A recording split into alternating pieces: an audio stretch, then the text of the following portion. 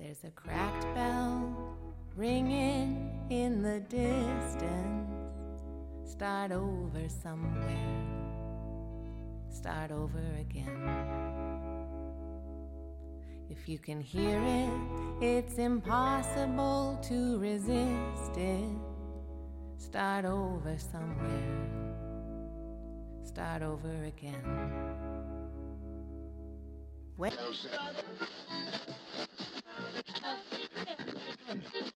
Hi, I'm Kirk. And I'm Anthony. We've been actively trying to become dads for the last 4 years. If you want a little bit more history and background about our process, you can check out our blog at twobeardsandababy.com. Although it's not widely talked about, there are a lot of folks out there who are sharing their stories of starting families through IVF. Mm-hmm. Most of these stories are told by really courageous women who are sharing their personal and tender experiences of struggles with infertility, and starting or ultimately not starting their families after those struggles. Mm-hmm.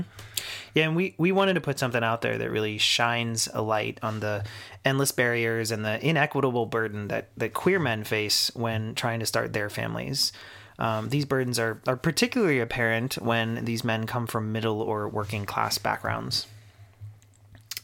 So after years of saving our own money, lining up loans from friends and family, crowdfunding, and being awarded a grant from a nonprofit called Men Having Babies, this is where we are today.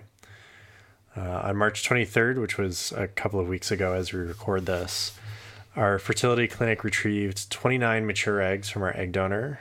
On the following day, 23 of those eggs were successfully fertilized, 10 from me and 13 from Kirk.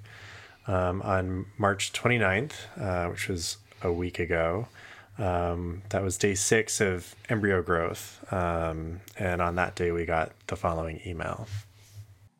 Hello, Kirk and Anthony. We have finished looking at the embryos, and unfortunately, none of the embryos were suitable for biopsy and freezing. A very small portion of the embryos did continue to grow, 2 to 3 for each of you, but they were very poor quality and missing the part of the embryo that will become the fetus, so we were unable to biopsy and freeze them. I know this is devastating news.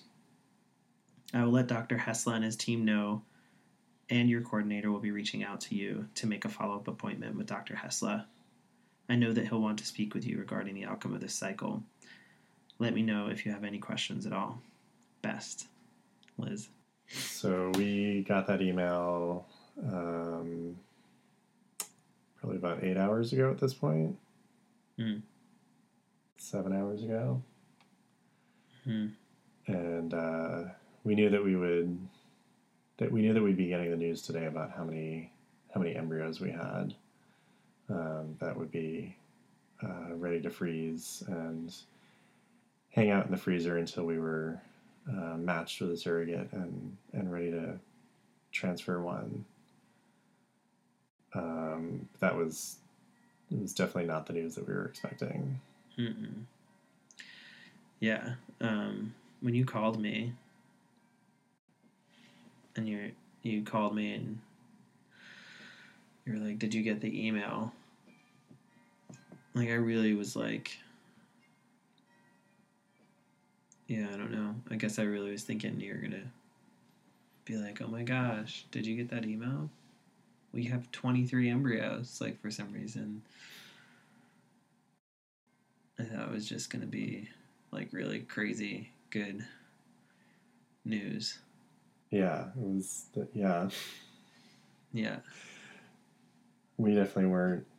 I mean, I didn't think that we were going to have 23. I mean, we had 23 eggs that fertilized. Right. I mean, statistically, we should have ended with 12 or something. Right. Or less than that, probably. 11. Yeah.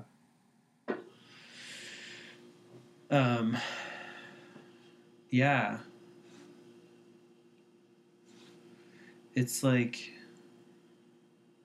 I mean, we were talking about this earlier, just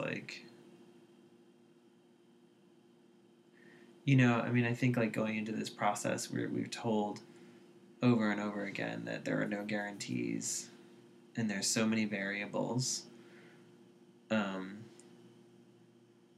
And I think we kind of really understood that, and even as we were talking about it, we were like, well, there's so many variables, we don't know what's going to happen.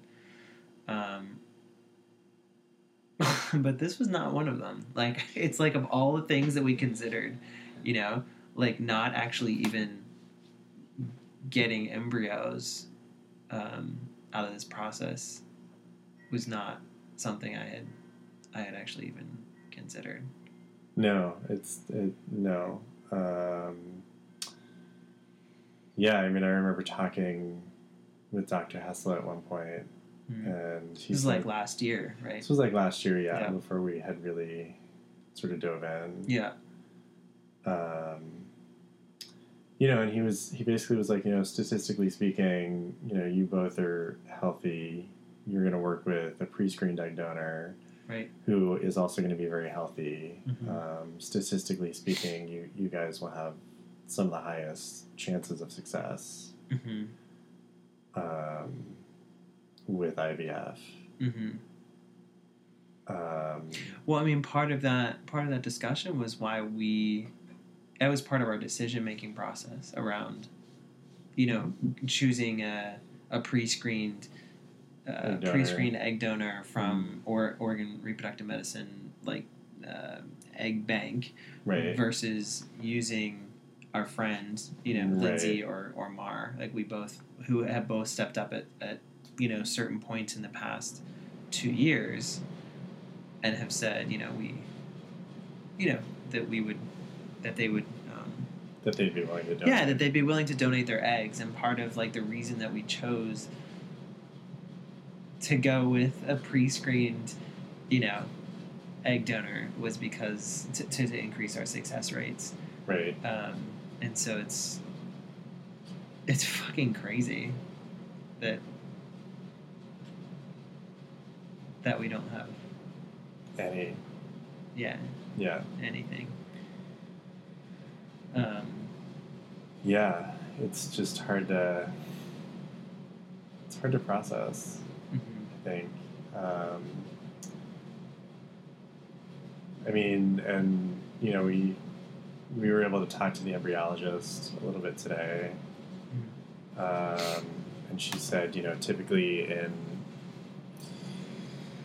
typically when this kind of thing happens, especially because we both fertilized eggs, that it's likely that the issue was with the eggs, not with our sperm.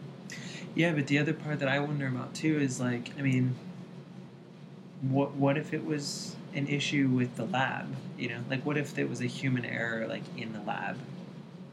Yeah. Like it's not like they're going to take any kind of responsibility for that, or that they would step up and say. Well, we don't know that. I mean, no, we don't know that, but it's like, I mean, that's where my mind is going. Like I'm trying to like process all of the possibilities, and I think that like part of what happens when I go into this place of like grief, and like I'm in this place of like confusion and shock, it's like I want to blame somebody. I want to find the answer. I want to like understand. I want to like say, okay, well, this is where the mistake was. But I also imagine that they do hundreds of cycles a year. Like, right. I mean, yeah, it's possible. Right. That it's human error. Right. But I also would imagine that they have so many like checks and safeguards in place. Right. Yeah. I mean, they've been doing it for. Even if there was a human error, that like it wouldn't be a human error of 23 fertilized eggs all not developing. Mm-hmm. That it would be right. A few. Right. Yeah. I mean, I understand. I'm also grasping for straws, like trying to understand how we're sitting here right now. Yeah. With 0 embryos. When, last week it was all, we retrieved 31 eggs, and you know, the vast majority of those were mature. And right. Well, yeah, I mean, the numbers looked great. Everything looked great. Like, we were genetically tested. She was genetically tested. Like, she had numerous tests, you know, and she did great. I mean, I can't, like, you know, there's not, the things like this, it's, like, so hard because you can't really, it's like, yeah, I mean, there's not really anything we can do. Right. You know, it's just kind of, this is our story. Right. This is it. It's kind of like, and it wasn't, you know, like, it's been really interesting. I mean, like, as soon as we posted on Facebook, you know, we've been like, this whole time we've been like sharing this, like, it's just fucking crazy, you know, we're like sharing this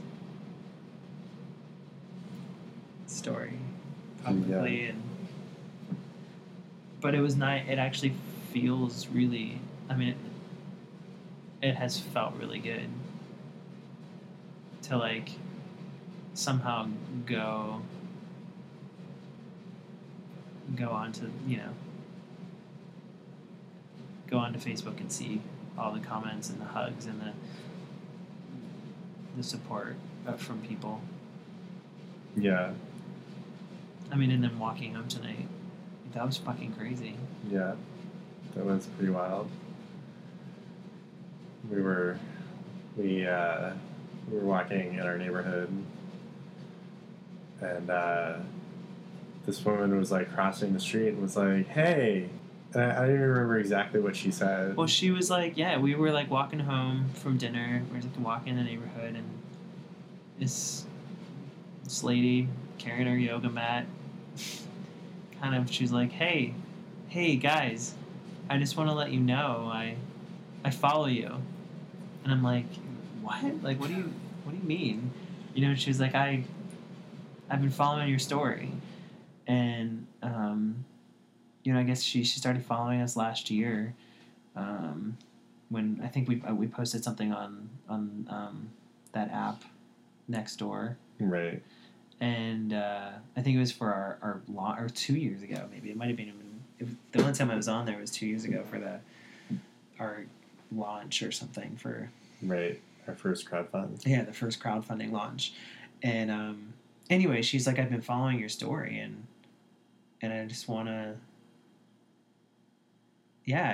to let you know that I'm really sorry to have seen the news today, and so it's like this woman we don't even know. She lives in our neighborhood. Yeah. You know, like probably, 10 blocks or whatever. Yeah. And she's following our story and we didn't even know. Right. But it felt really good to, like, it also felt like, I don't know, there was something like really just, I don't know if the word is poignant, but like, about that, you know?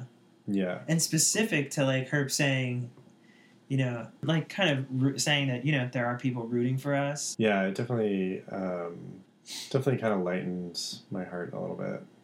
Just that sort of chance run-in with somebody that we don't know in person to say, like, yeah, there are people who are following your story and, you know, wishing you the best. And, yeah, you know, to kind of, just kind of have her sort of affirmation, I guess. I almost started crying right there. Just sharing with some random neighbor stranger. Yeah, I did too. It's really sweet. Yeah, it was really sweet. And then also, you know, getting texts and calls from family and friends, and everyone's just like, what in the world? Yeah. So, I mean, yeah, I don't know. I don't know what's next. I mean, I don't know what we're going to do. Yeah, I mean, we'll meet with the doctor on Friday, and, you know, maybe he'll have some more insight into what happens. I guess we'll have a chance to discuss next steps at that point. And I guess then have a clearer sense of, what our options are. Because it's, at this point, it's really difficult to think that, like, I guess in a lot of ways it feels like we're kind of back to square one.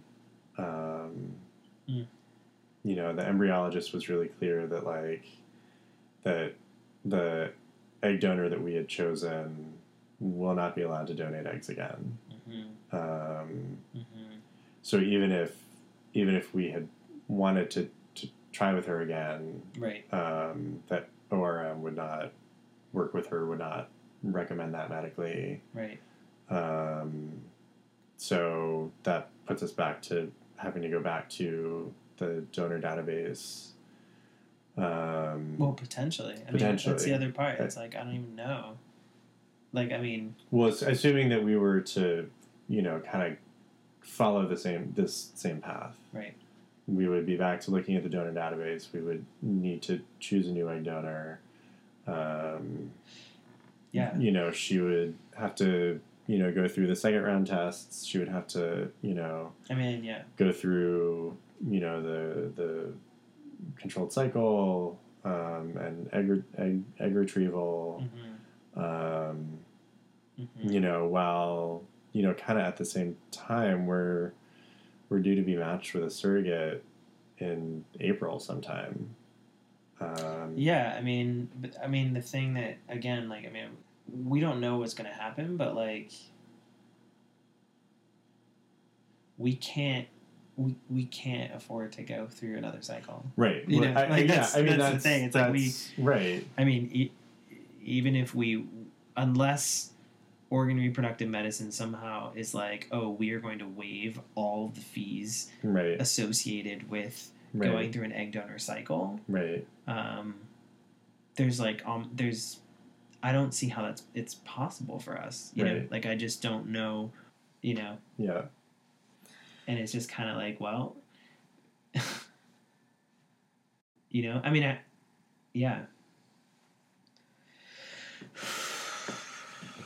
Yeah. So, that's... Yeah. Right. That's the other side of the equation, is the financial piece. But for me, it doesn't even feel like... It doesn't even feel like the other side of the equation. It just feels like that is the equation.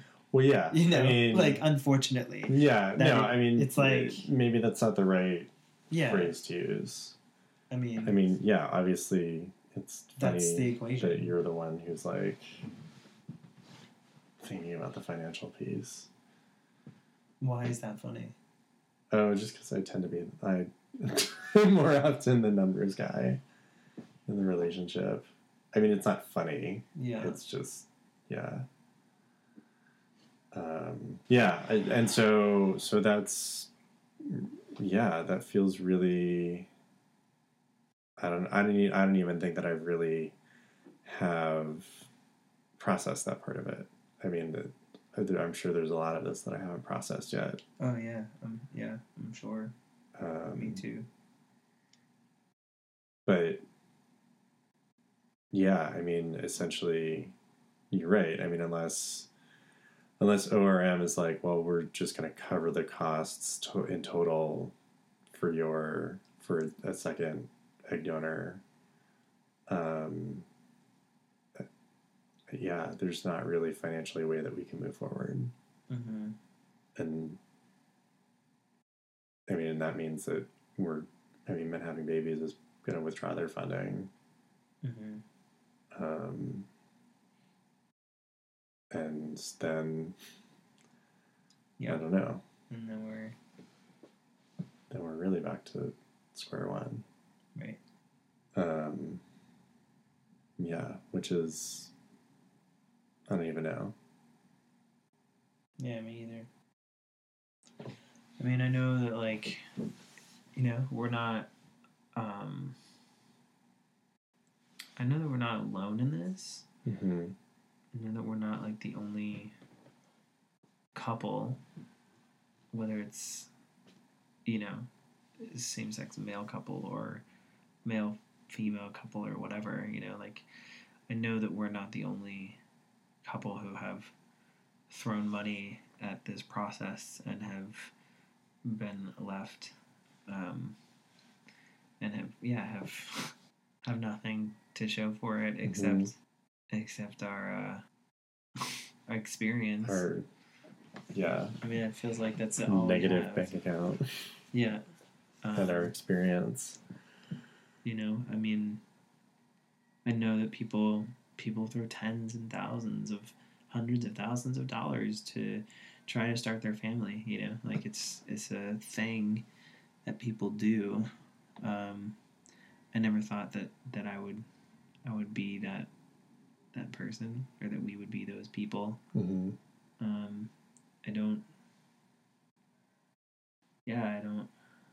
I don't think that we can be, you know, that's the other, it's not feasible. Yeah. Doesn't feel accessible. And I mean, I certainly, you know, there was a part of me in some ways, like, even a year ago, that just like had a lot more hope that somehow our healthcare system or our education system, that we would somehow like we would be moving towards a system in which these things would be supported and valued in a different way, you know. But this political climate obviously is not not really hopeful. It's not a very supportive one. No. For family planning.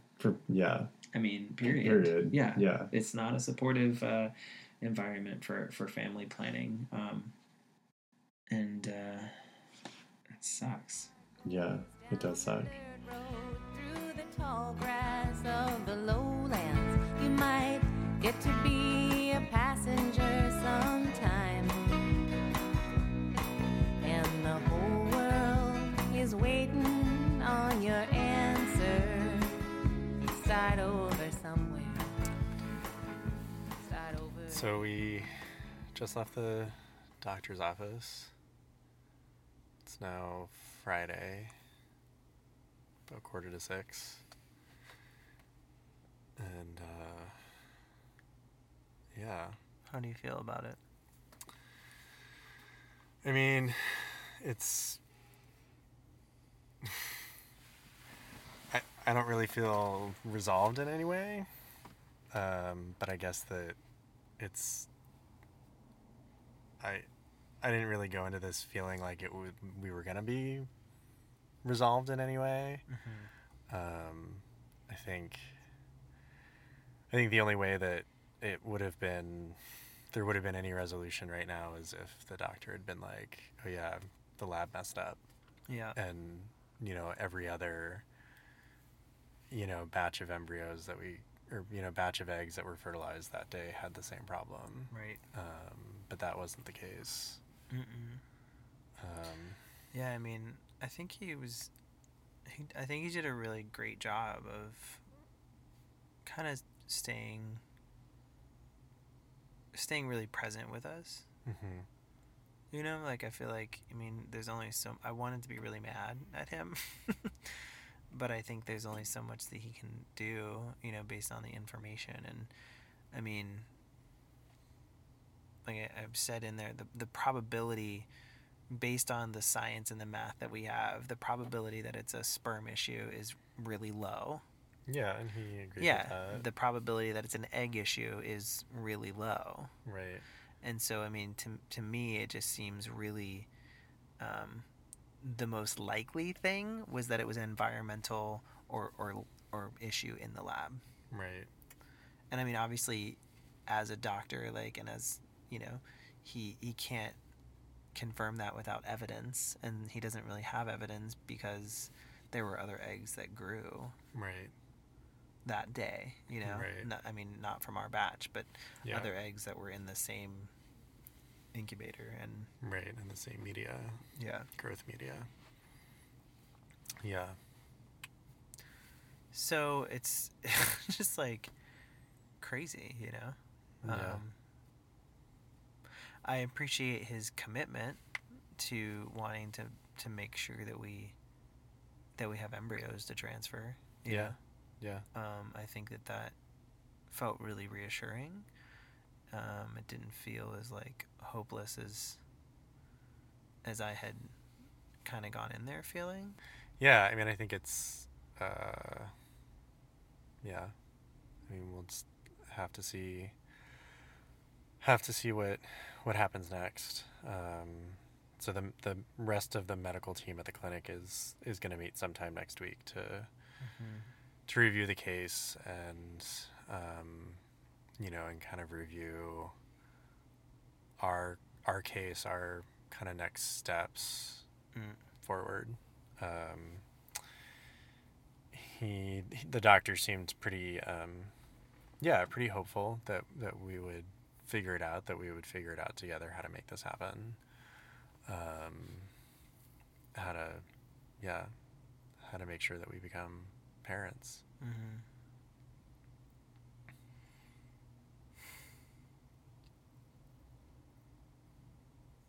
Just waiting. Yeah. And I guess, he also felt like, given the fact that we still have not officially been matched with a surrogate, even though we're expecting that soon, that the timeline would still probably work out, that it wouldn't, that Push there us would back too far. yeah, that it wouldn't push us back, which is also good. Yeah. But it's still, we're still having to sit in the unknown. We're still having to. But I mean, life is just the unknown, right? Well, yeah. It's like, I mean, it's just the whole process. This is a big unknown that we have very little control over. I mean, Right. yes, life is unknown, but there are decisions that we can make and actions that we can take in life. Whereas this is very out of our hands in a lot of ways. Yeah, I mean, I guess that's the first lesson in parenthood, right? It's kind of like out of your hands, These little creatures just grow and become their own people and Right. do their own thing, and no matter how much you try to, mitigate the risk, it's still like life is just, it's risky. Mm-hmm. And life is, I mean, not that it's, yeah, anyway, I don't know. Although, I don't know, I saw an ad today for a little wristband for your child. Oh my God, are you serious? Yeah. A wristband? It's a phone. It's like a one-tap phone to call your parents, and it's GPS enabled. Oh my gosh. So you can see where your kids are. Oh my gosh. At all times. That is kind of weird. And they were they were marketing it for free range kids. Oh my gosh. It's 2017. I know. I mean, I don't know how I feel about that right now. Yeah, I can't even talk about that right now. I don't know if it comes in embryo size. Yeah. Oh my God, could you imagine? This is a little GPS tracker for your embryo. It's in freezer number 4. There's a video camera, you can watch it while you're at work. Oh my God. I gotta go. Yeah. Okay. Well, to be continued. To be continued. Thanks for listening to us process through some of this. This story is definitely not over. Our journey is definitely not over. And we're going to be parents. We hope to continue podcasting as well as blogging. Again, our website is www.twobeardsandababy.com if you want to read more of what our story has been prior to this. And also, huge thanks to Ivy Ross Ricci for her song Density Change. It's from her upcoming album, which will be released later this year. And we'll include a link in our show notes so that you can check out more of her music. And the whole world is waiting on your start over somewhere. Start over again. Watching the lightning and the thunder try to outdo one another in a battle to the death. And the wind blows so strong, the rain cries in the gutter, so you bottle up your breath. You got to burn down all the ghost towns on the highway of the future. This time, got to do the dirty work yourself. You got to watch it like a bomb.